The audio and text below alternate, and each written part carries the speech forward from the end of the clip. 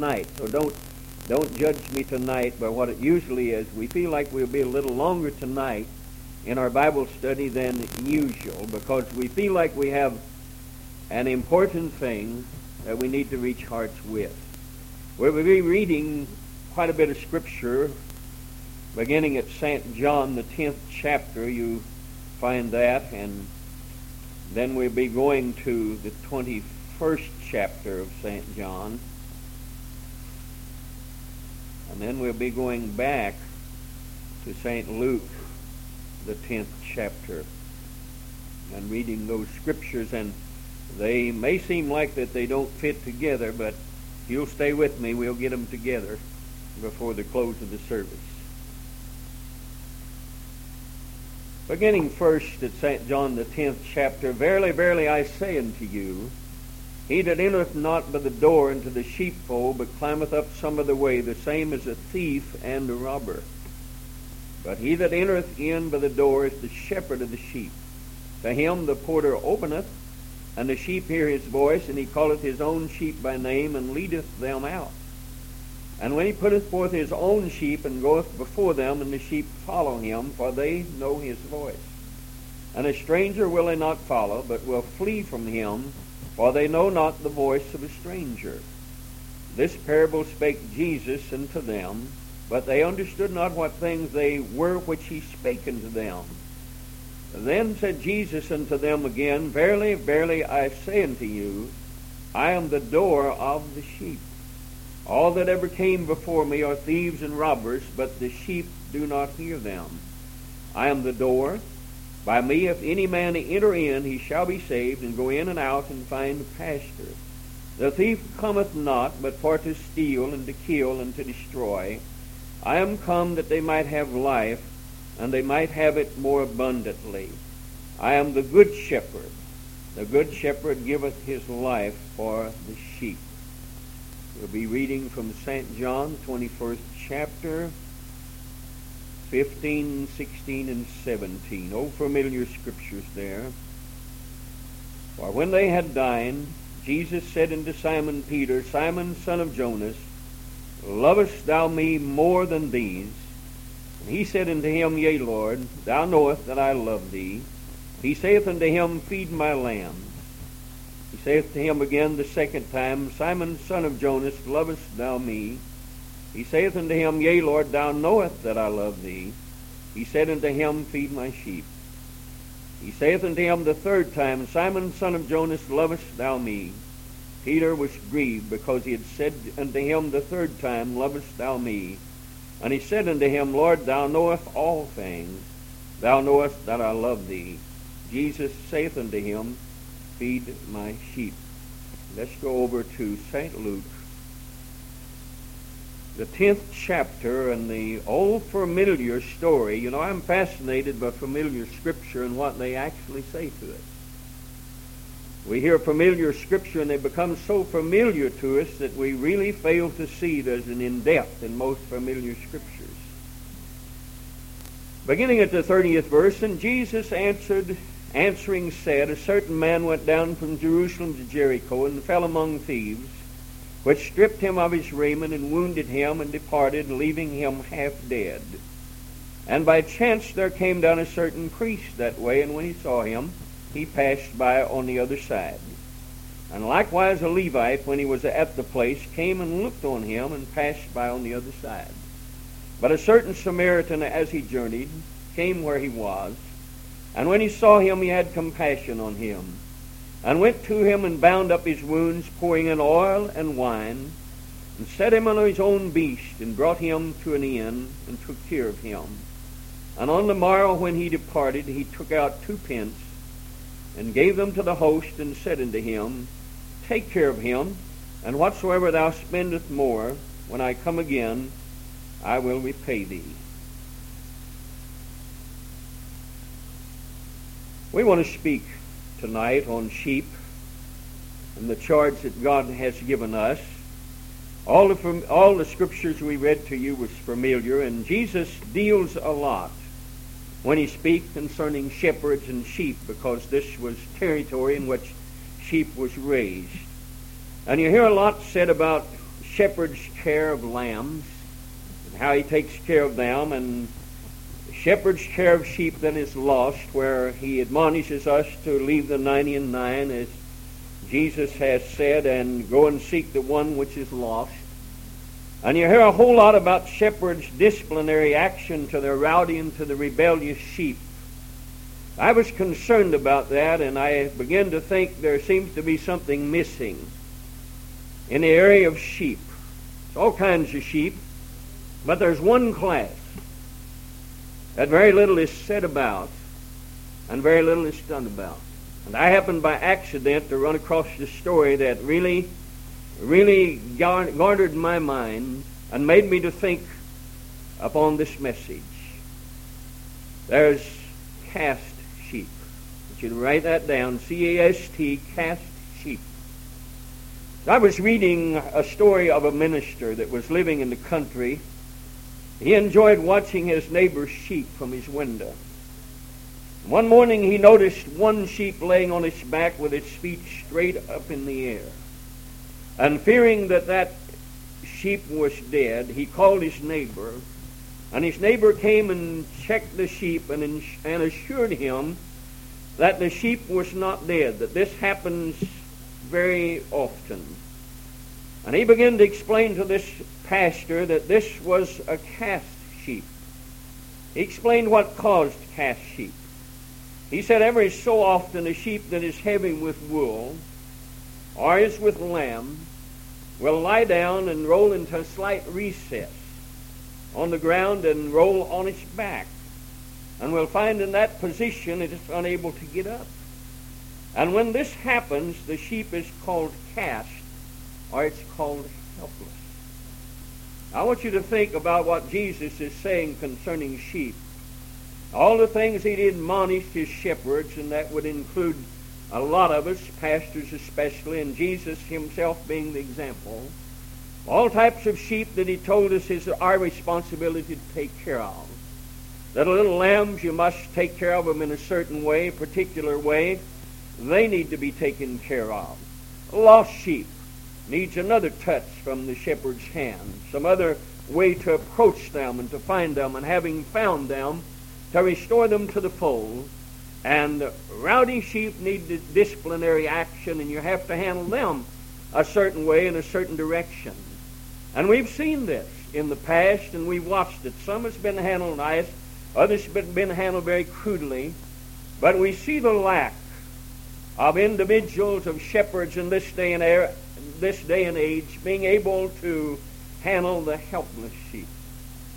Those that have rolled over some way or somehow and gotten to a place that they by themselves can't get up. And there's no possible way, he went on, for this sheep to survive in this position very long. This man went ahead explaining to the pastor the gases begin to ruminate in its belly and its stomach. The joints begin to stiffen and atrophy, and left by itself, that sheep will die.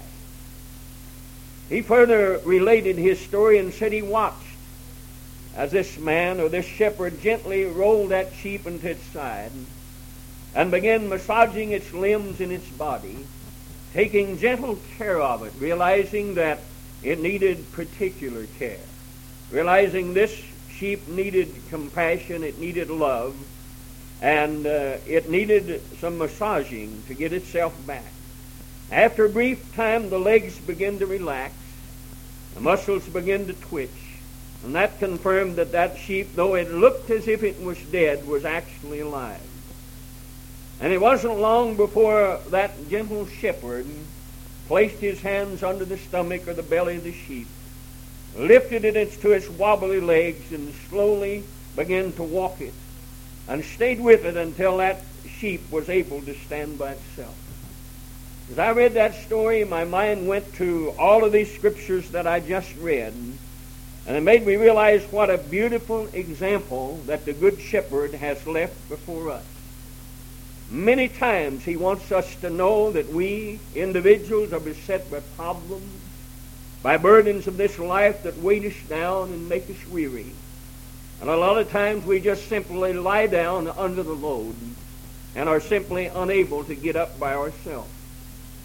We become helpless sheep. We become cast sheep.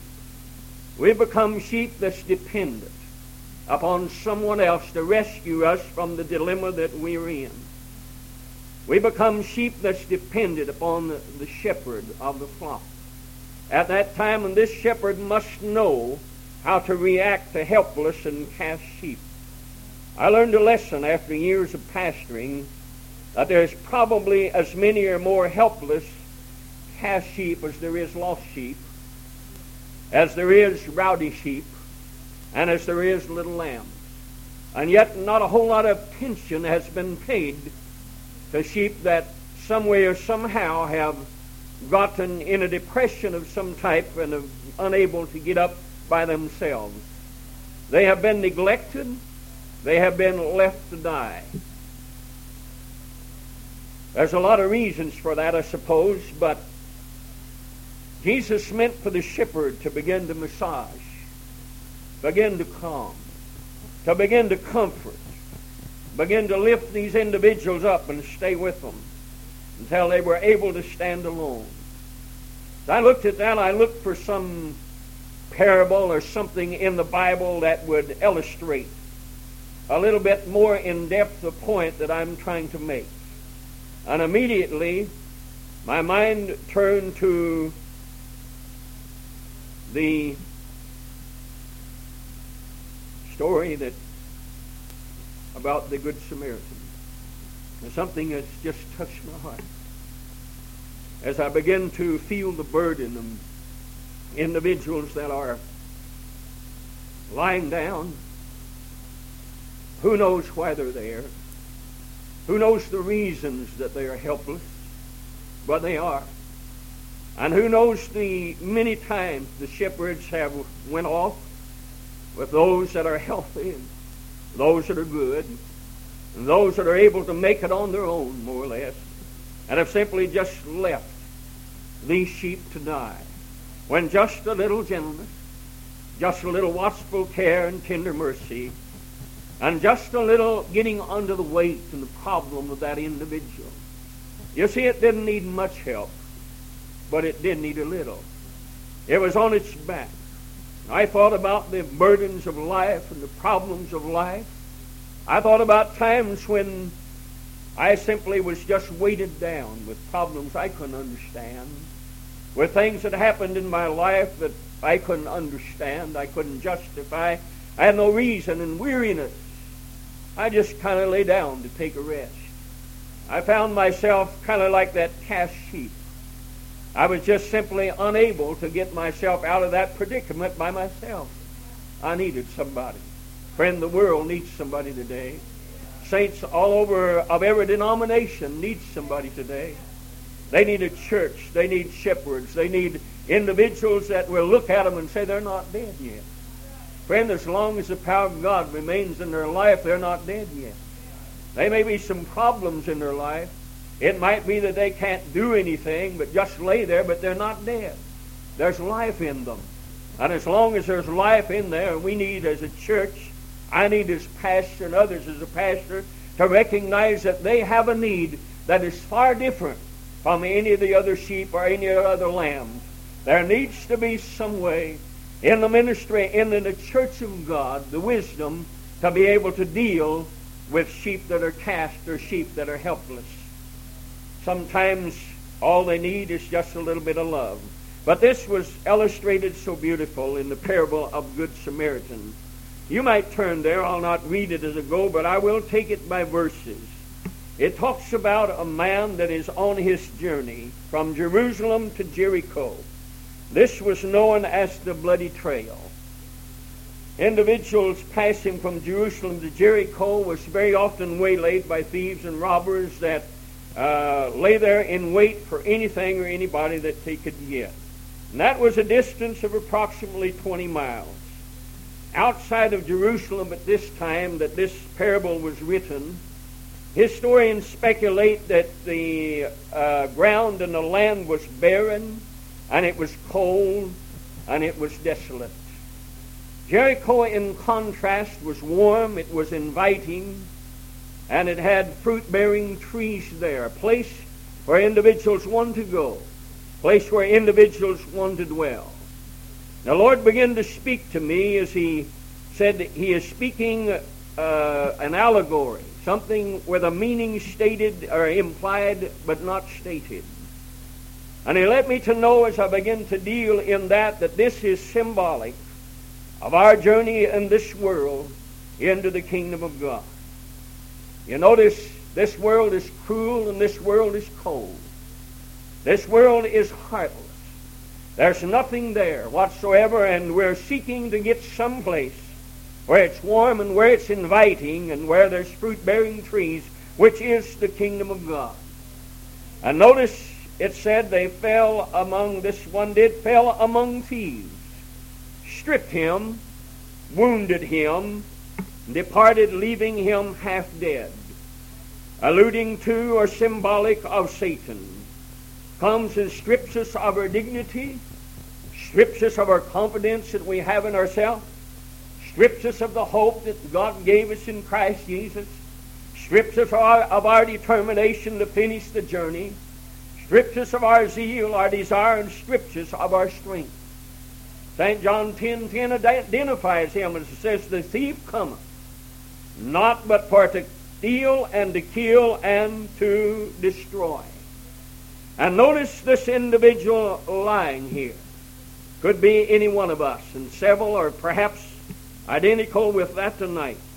We're doing our best to get from this world into God's kingdom. How many want? Yes, we are. We're trying our best to get there. This world is cold, desolate. Offers us nothing but hatred, envy, malice, and strife. And sometimes we're just simply waylaid by the powers of the enemy.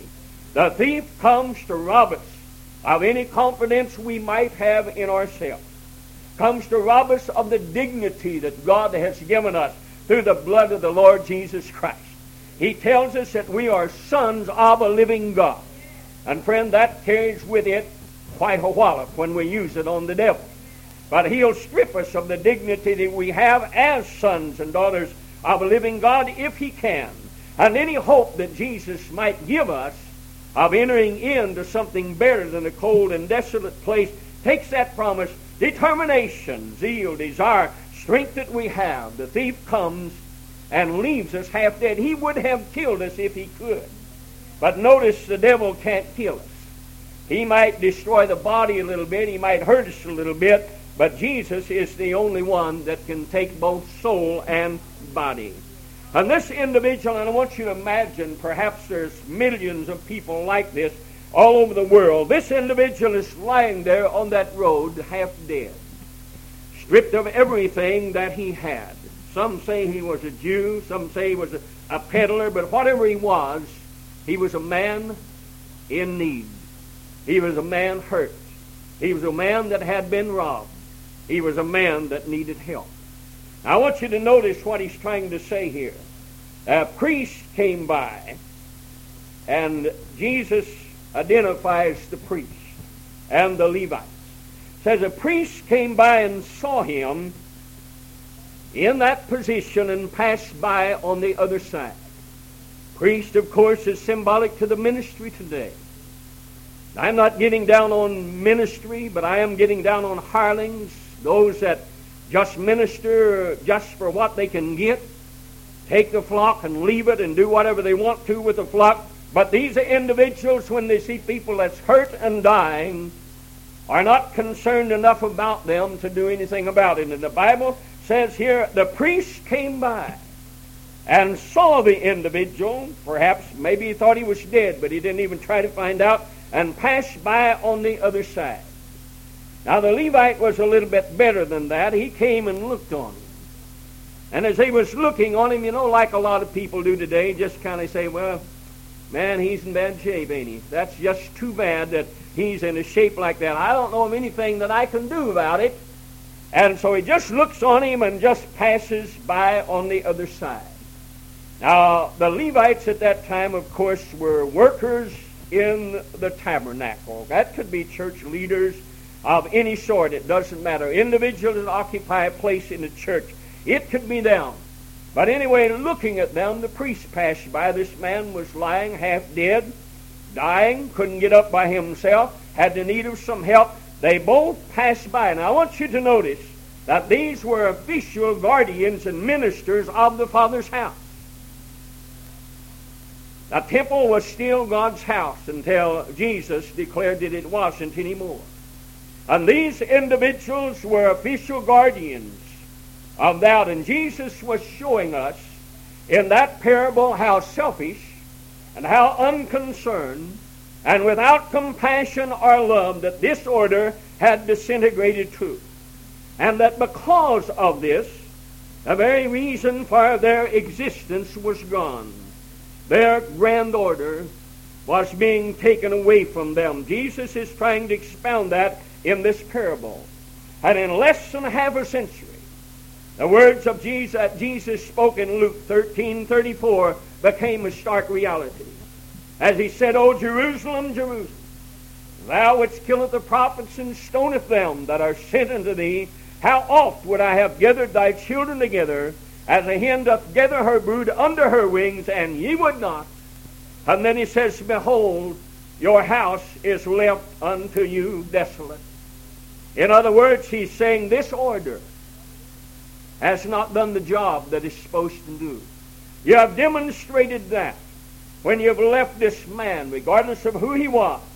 You have demonstrated the insufficiency of who you are and what you are to represent me and my kingdom and me and my order any longer.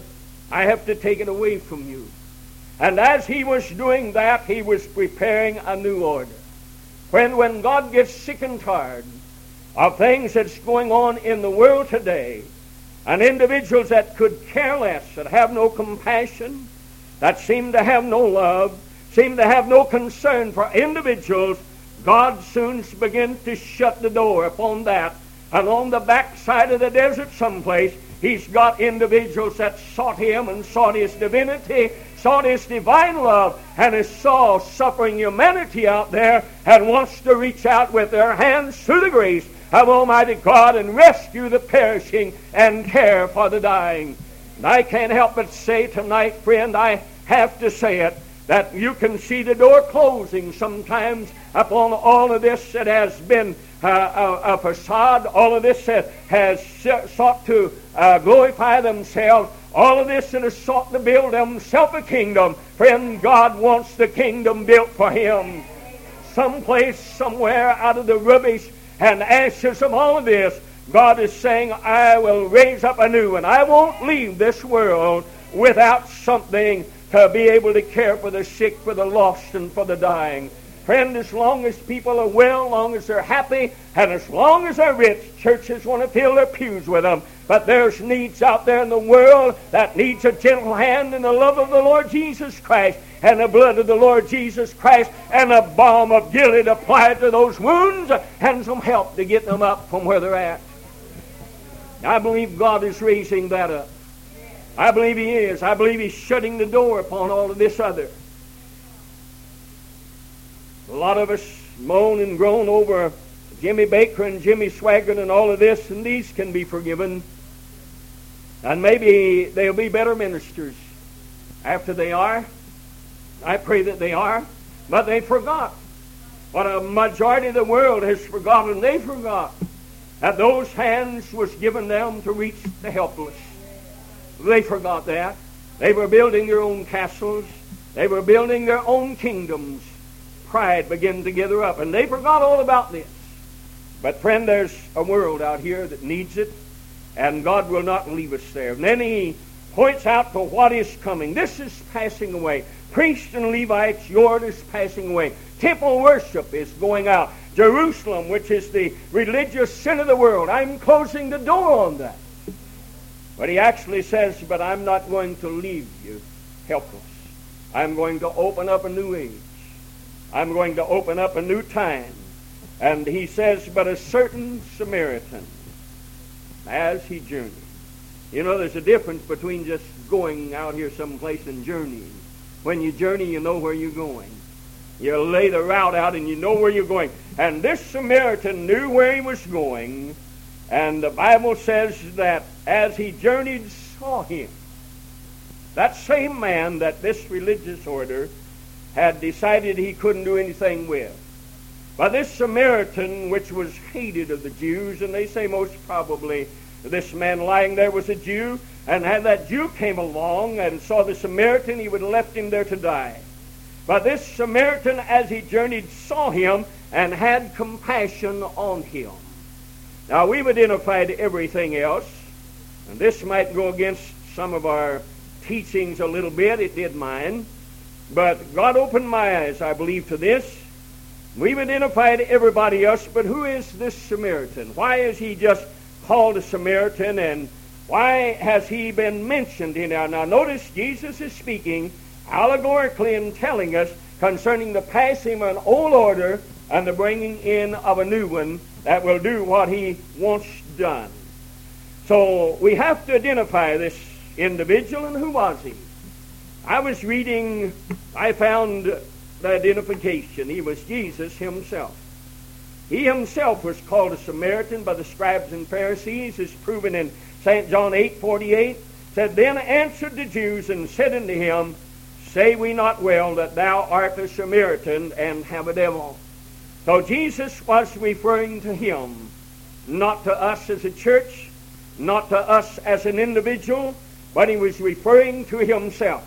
As he closes the old order, as the temple has its no value any longer, as the age of the priest and the Levites passes away, a new one comes in, and a priest forever, after the order of Melchizedek, then comes into being.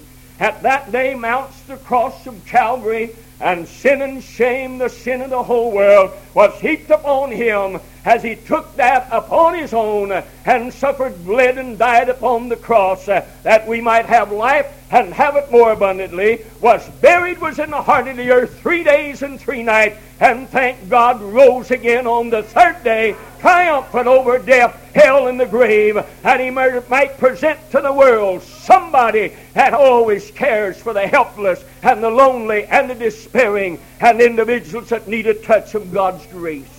And Jesus himself, the Bible says, came along, so to speak, and let's go on, and went to him and bound up his wounds. This is important. Pouring in oil and wine. Oil and wine are both symbolic in the scriptures of the Holy Ghost.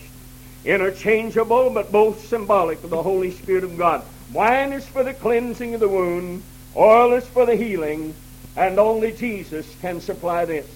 It is literally impossible for a church to give you the Spirit of God. It can present that to you, that you might want it. And it is just simply impossible for an individual to give you the Spirit of God. And so you see, Jesus identified, he's the only one that can give us the presence of God in our life. Only Jesus can supply this. And he says, I'm going to supply through individuals, I'm going to supply a spirit that was not prevalent and present in my old order of priests and Levites. I like this, and notice he continues, not only did he see him, not only did he go to him, isn't that just like Jesus? Can't you just see him in that picture? Anybody else is despised and left just to die on their own, and nobody cares about him. Jesus still cares. He's still like that. That's his character. He still goes to the despised. He still goes to those that are weak. He still goes to those that are helpless. And you can just see him. Everybody else has went by. Religious order has forgot about that individual. And this Samaritan comes and sees him. And immediately his heart has compassion. He just can't pass them by. He can't watch them die in that state. I'm glad one time the Good Samaritan, which was Jesus, passed my way and saw me when I needed him the most. And he came and he supplied what was needed. He poured in the wine. He cleansed those old wounds of mine that had been laid open by the enemy. And then he poured in the oil and began to heal those wounds and make me a good man again. And not only did he do that, he recognized that after a man had been beaten like this and had been helpless and was about to die, he could pour in the oil and wine and he could take care of the wounds, but the man would still need some help. How many of you realize that? And that's what God is trying to tell us today. There's individuals out there that's hurt, they're wounded. We can come through the Spirit of God. Jesus can pour it in, but they're still going to need somebody to help them until they regain their strength again. I was that way one time. Somebody needed to help me. You've been that way. Somebody needed to help you. And there's people out there just like we were at one time and maybe worse. Somebody needs to help them. And notice what Jesus did. He set him on his own beast. This Samaritan did set him on his own beast. I couldn't get away from that. I had to read Isaiah 53 and 4 and said, surely he has borne our griefs and carried our sorrows. On the cross of Calvary, that's where he put all of our burdens and all of our cares, and there he died for us. And it continues and said, and he brought him to an inn. Now this place that he brought him was someplace between Jerusalem and Jericho, which indicates that where this inn is, where this place is somewhere between here in this world and the kingdom of God. So let's identify the inn. In the Greek, the inn was known as Panduchion, and in the Hebrew it's Crane, K-R-A-N. And this is simply what it says about an inn, a place of reception and use for the weary and the wounded traveler. As I looked at that, I thought, where is the church, God? You have occupied everything else thus far. But now then, the church comes into view. Jesus comes, sees them, where they're at, and through his power and his Spirit, he picks them up, carries their burdens on the cross of Calvary, and then brings them to a place of reception where individuals will receive them, the use of weary and wounded travelers. You see, along this road, there was many of them, and so they set up somewhere between there a place to take care of these individuals that happen. Local church and gives us the orders to take care of them until he comes back again. Notice what he says. Jesus binds their wounds, pours in the oil and the wine, carries their burden, deposits them in the local church, and says, take care of them. And if whatever you spend more, he gives him 2 pence, and said, what do you spend more when I come again? Hallelujah, I like that. When I come again, I will repay you. In other words, reckon all of this to my charge. Whatever you're out, church, in taking care of the wounded, the lost, and the dying, whatever it costs you in hours and days or money, reckon it to the charge of Jesus Christ. And if he owes you anything, he'll repay you that when he invites you into the glorious kingdom of a living God. He will repay us, friend, of time and time and time again. Notice it said he gave him 2 pence. This is 2 days' wages. Well, I like that. Isn't he just good and just hiding little golden grains and nuggets in these scriptures? And that's symbolic of the time between the ascension of Jesus and his coming back again. Scholars say that a dispensation begins and ends approximately every 2,000 years. Also says that one day is with the Lord is 1,000 years, and 1,000 years is one day. And what he's trying to say is from the time of the onslaught of it all, and we're trying to make our journey, and he picks up these individuals, and he paid the cost on the cross, and he's depositing them in the church and saying, take care of them, and at the end of the 2,000 years, whatever it might be, when I come, you're not going to lose a thing. Hallelujah. There's going to be a reward for you. You might not get it in this world, saints of God, but Jesus sees what you're doing. He sees your heart bleed with compassion. He sees your hands bend down in mercy. He watches your feet as they walk to those that nobody else would walk to. And he watches you as you shelter them and take care of them and make them ready for the kingdom of God. I love him for that, don't you? Time out, just a minute to worship him. Hallelujah. I just love him enough just to worship him. Glory to God. Just to give him honor and just to give him praise. I suppose the question we have to ask is, can we dare recognize the responsibility, awesome responsibility we have to strangers and to helpless and cast sheep? I think that's a question that should be first and foremost in the mind. But Jesus also spoke not only in that one parable which shows that he's concerned about cast sheep, helpless sheep. But he takes Peter as an example. All of you know that Peter had made such blatant statements as, Lord, everybody else might leave you, but I won't. He had said, oh, Lord, I just love you so much that it don't make any difference what happens, I'm going to be there. But Peter, when the time come, the chips was down, Peter denied the Lord. He denied him 3 times. And so he was a cast sheep. He was helpless. He was ostracized. He was no longer even counted as a disciple. You'll notice in St. Matthew 15:7, the angel tells Mary, said, but you go your way, tell his disciples and Peter. You see, there's a separation there. Peter was no longer a disciple. Peter was a cast sheep. So what do we do with somebody that's helpless? Somebody that's a cast sheep? The Good Shepherd was mindful of it. Good Shepherd was mindful of his helplessness. And so he records in the scripture I read in St. John 21, he records the restoration of a disciple. Let's just don't leave him like that. Jesus is saying, let's do something about it. So what can we do? And you notice how the Lord works it out. Peter denied his Lord 3 times. He was also given the opportunity to confess his love for his master the same 3 times. But I want you to notice the difference in this man from the time he stood up and said, Lord, everybody else might leave you, but I won't. Something happened to this man. And when he was ostracized, something happens out here to individuals. Maybe they've been proud. I don't know. Maybe they have brought a lot of things on themselves. But something happens in that position. And if Jesus gave Peter the chance, he also gives these other ones a chance. And so you notice, it was not the same brash Peter that said, in essence, others might forsake you, but I won't. Jesus' question to him was, Peter, do you love me? And there's a difference in that what he's saying, Peter, do you agape me or agape me, or do you deeply and divinely love me? That's quite a question. And Peter answers, Lord, you know I love you, but the difference is here is filio. In other words, I filio you, or I am deeply fond of you. He says that 3 times. You see, Peter knew that he did not have the ability to love in that perfect and divine love that would make him willing to die for his master. He knew that. And so he wasn't brash enough anymore to say, yes, I divinely love you, because he knew he could not.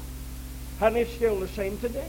There is no possible way that we, without the Holy Spirit of God, can divinely love Jesus Christ or love God. But once we receive that which God implants within us, which is God's Spirit, then we have the ability to love as Jesus loved. That's why he tells us to walk in the Spirit and not in the flesh. Because as we walk in the Spirit, we love as Jesus loved. And Peter couldn't say that until after the upper room. And after the upper room, he was not only able to say that, but he was able to demonstrate.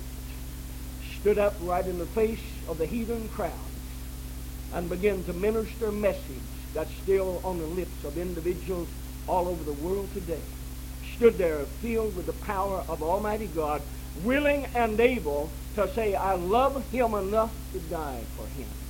History records that when they come to crucify Peter, he said, I'm not worthy to be crucified the way my Lord was, and they crucified him upside down. There has to be a divine love inside that would make an individual say those words. Lord, I'm willing to die for you. Then Peter said, after the upper room, he could say, yes, I really do divinely love you. Hallelujah. Let's stand just for a few moments. Praise the name of Jesus. Hallelujah. Let's worship him just for a minute. And let's ask him to let us be what he wants us to be.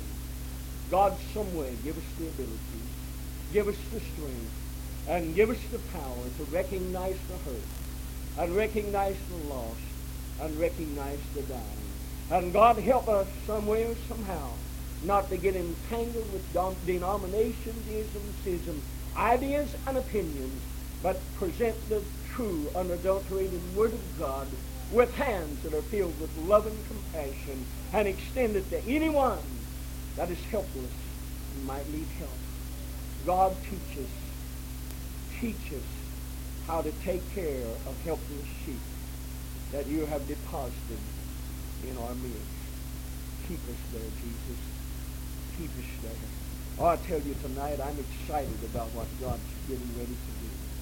I'm excited about the diamonds in the rough that He's getting ready to pull out. I'm excited about a last day revival for God's people that will saturate and supersede almost anything that we've ever saw. I believe it's there.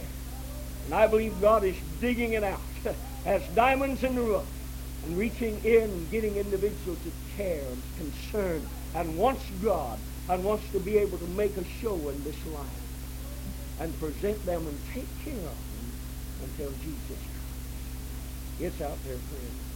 I can just almost see it. Well, I want you to know something. I've been in this thing a long time, but I don't want to be left out. Amen. I'm willing to lay down tradition, idiocracies, idiosyncrasies, denominations. I'm willing to lay it down just to be in this thing God's got for us. How about you? You willing to lay it down? Just lay it all down, everything that you've ever been indoctrinated with and all of it, and seek afresh a word and see what it actually says. Glory. I want to be part of it so bad. Because people have gotten partway into the blessed kingdom, partway in among thieves and robbers. In between, Jesus going away and just coming again. He had to have a church to take care of all the those that He's taken care of. He's looking for some place to deposit in the rich. Have you ever stopped to wonder sometimes why individuals are still out there dying? Have you ever stopped to wonder if perhaps it's because there's no place to put? Nobody that really cares. Nobody that will really take consideration where they've been and why they're that way. Never recognized the Christ. So they're still there. God, this is in a place. Let's move out in God's way. Let's get excited enough to get in earnest about finding some place, a bigger building, and get us some musicians and some prayer warriors and get this thing going to be able to reach. The Lord's hand is not short.